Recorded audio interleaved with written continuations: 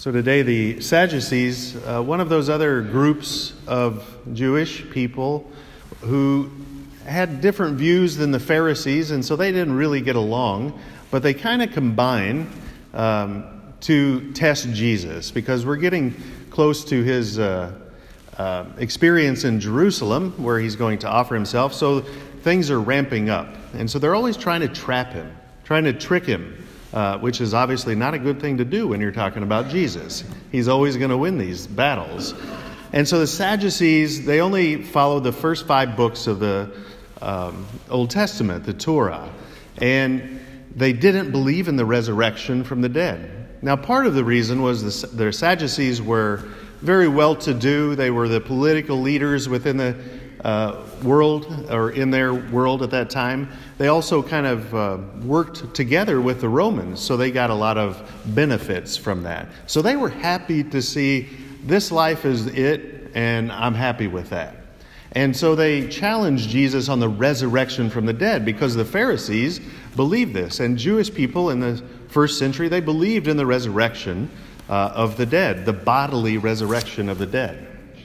And so they bring him this seemingly absurd case in their own mind to try to trick him. Like, you know, whose wife will this woman be? She's been married to all 7 of these men in the resurrection. And Jesus reshapes their thinking by teaching us what it is in the age to come, right? What eternal life is all about. Now, for us to understand this, we need to understand what marriage is in God's eyes. God created it at the very beginning, right? He calls Adam and Eve, he calls Adam to leave mother and father and to become, to cling to his wife and to become one flesh, right? Marriage is important. God created it. But why did he create it? He created it in order to point us, to be a sign that points us to the reality that God wants to be so united to us as to become one flesh, right? That's the point of marriage. It's a sign on the road to heaven, and a very, very important one, that God wants to be so united with us that it looks something like being the union of a man and a woman as husband and wife in this world. That's what marriage is about. It's a sign. So once you get to your destination, there's no longer need for the sign as it is in this world. And so there won't be marriage in heaven. And now many times married couples will be like, well, I don't understand. That's not fair. And then others are like, thank goodness, right? And so you got the spectrum here, right? So God wants to fulfill all of us. And so for us to understand that, it doesn't mean we're not going to have that relationship with someone in heaven, right? With our spouse in heaven. We're going to know them, and that friendship, that love that we had for them here will be perfected. It will be taken to a whole nother level. It won't be the same as here. Heaven is completely out of our realm of understanding.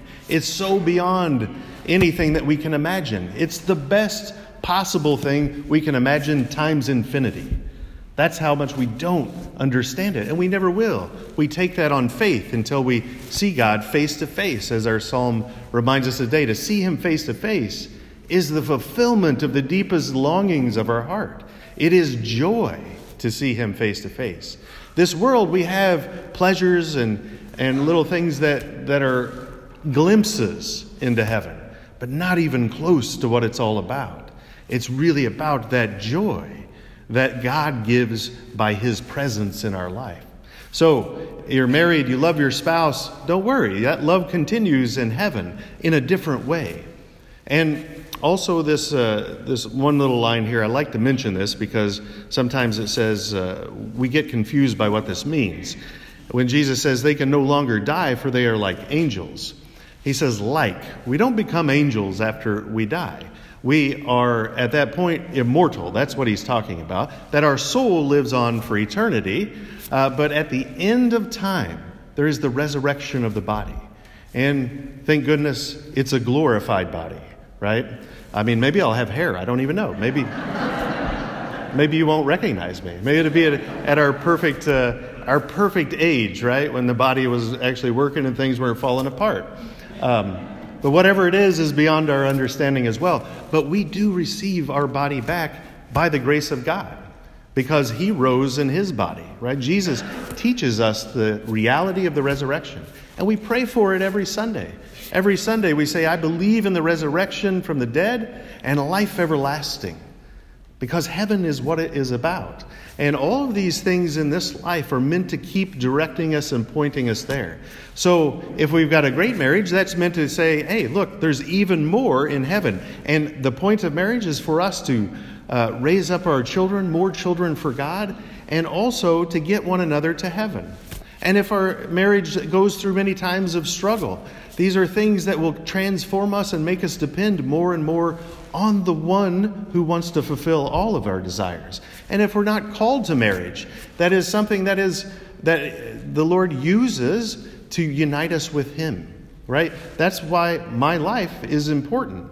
Celibacy of the priesthood and for the religious is important, because it reminds all of us that there's something more. There's something more than just this world. There's something that I have given up things of this world in order to point us to heaven and to begin to live that reality even now. I mean, that's a great responsibility as well on my part, because I'm also a sinner. But we need that witness that this world's not all there is, that God has something even greater for us, and that the beauty of marriage is meant to point us to that. And even the difficulties and the struggles, right? There is no life in this world without suffering. And so sometimes our suffering is united to us in marriage. And it's a little joke, all right? Sometimes the suffering that prepares us for heaven might be our spouse. The hair shirt, right? I like that. But maybe sometimes it's just the little things each day that we choose to do to live for heaven, to keep us focused on what is most important in this life, to enjoy the pleasures of the human love, but to recognize that it's merely a glimpse of the joy and love of God that he wants us to experience here, but ultimately forever together in the communion of saints in heaven.